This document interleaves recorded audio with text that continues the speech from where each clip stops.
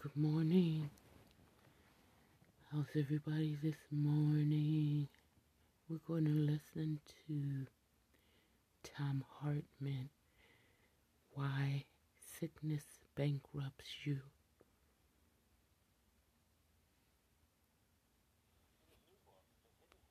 American healthcare, Why Sickness Bankrupts You and Makes Others Insanely Rich, author Tom Hartman explores how and why attempts to implement affordable universal healthcare in the United States have been derailed and what the country can do to make this a reality. Host of the Tom Hartman program, Tom Hartman himself joins us now to discuss. Welcome to the show. Well, thank you, Kim, Robbie, Ryan. It's great being here with you. Thank you. So Tom, what is your takeaway from diving into this that the conversation is missing? Like what are we missing when we talk about healthcare reform? Well, the major impediments to healthcare have been in kind of two phases. And the first one I was largely unaware of. In the late 1880s, a fellow by the name of Frederick Hoffman came over here from Germany. He was a numbers freak, brilliant. He's the guy. He was hired by the Prudential Insurance Company, and he was the guy who figured out that there was an association between tobacco and lung cancer, diet and cancer, processed foods and cancer, and asbestos and mesothelioma. And he married a Southern belle down in Georgia, and into a very kind of racist plantation family. And he ran the numbers on death and morbidity, on sickness, on black people versus white people, and came to the conclusion that black people were genetically inferior, and therefore, and he wrote a book about this the same year Plessy came out, in 1896. It was called Race, Traits, and Tendencies of the American Negro. Came to the conclusion that if we simply denied health care to black people for a couple of generations, the entire race would die out, and that would solve the race problem in America. That became the rallying cry against any kind of a national healthcare system. He became a very famous man, and he testified before Congress. He went on a road show, the Prudential, which he became the vice president of, the largest insurance company in the country at the time. Put him on a road show. He traveled all over the United States, testified before state legislatures with this particular pitch.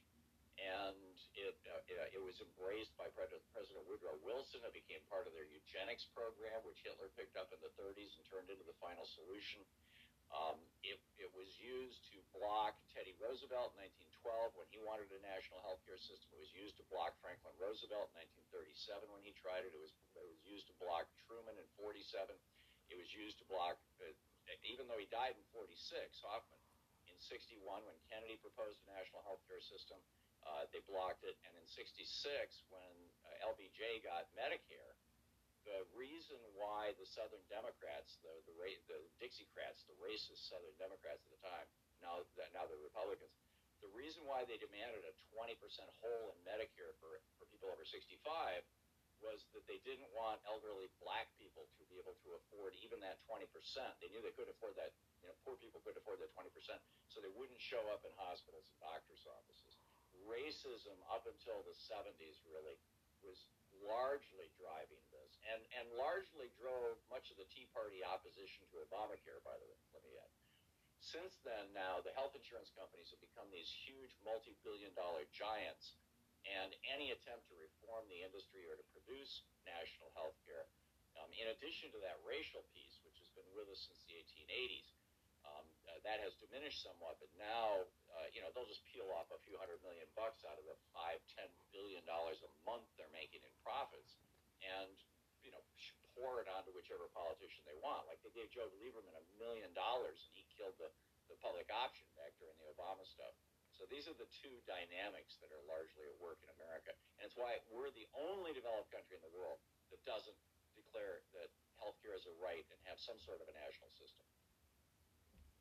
Yeah, I don't know if you can characterize all opposition to a large national system as based in sort of racism or cynicism. I mean, our country was founded in a different way, that not to have large unitary national government, but to have 50 kind of different governments and a structure for cooperation. But I mean, it's written into our founding document that's somewhat been overcome over 200 years. We now have lots of powerful national federal government, but the founding documents thwarted that effort, and I think some of the Tea Party, obviously, I think there were racist elements of various conservative movements, some of them, but I think there was also some skepticism of large national government that actually did go back to the way it's intended to be, or was intended to be.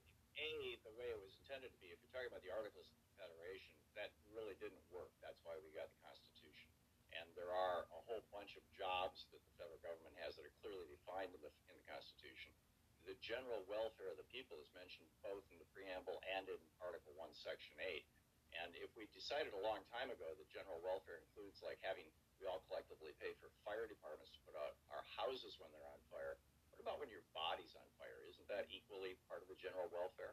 But the local government handles the fire department, not the national. One large national fire department is not what we have. You've got, with many, many parts of the commons, public schools, fire departments actually get federal money, police departments get federal money, our roads get federal money. The federal government has, for a long, long time, involved itself in this. In fact, it was the George Washington administration that signed legislation that began paying for health services for poor people in the poorhouses in Washington, D.C. It was the John Adams administration, the second presidency.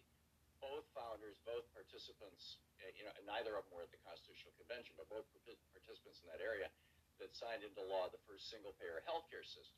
It only applied to merchant marine seamen because that was so essential to commerce in the United States. But these were not even members of the military, and they were required to participate in a single-payer system.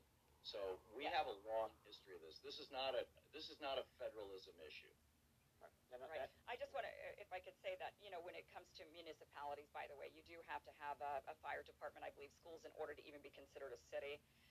There's some regulation on what it takes. But, Tom, my question for you is, I understand the history. You're shedding a lot of light on this that I've never heard of myself. But do you think that sometimes when we turn these sort of issues, and I'm a big proponent of Medicare for All, but when we turn these issues into a racial issue, that it almost makes it counterproductive? There seems to be this sort of visceral reaction that happens when we say the reason we have XYZ thing is because of racism.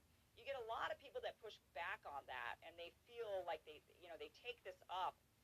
Whereas instead of arguing for it on behalf of the merits of all of us today, having Medicare for all, and I understand, you're saying, well, the Dixiecrats are now Republicans. I think a lot of those people aren't even alive today, so I don't know if it's even fair to say, those are the Republicans that were the Dixiecrats. But for today, the argument for Medicare for all, I don't know how productive it is to bring racism into it without that being counterproductive. Do you see what I'm saying?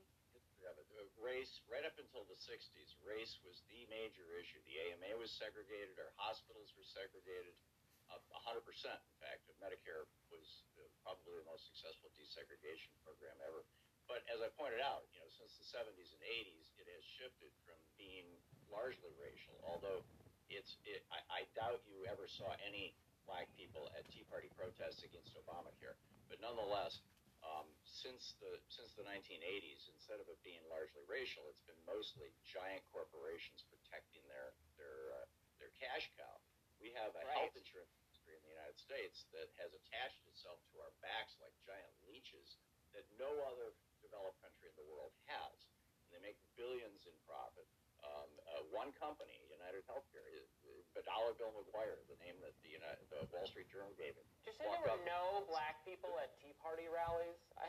Let's go with few. Few.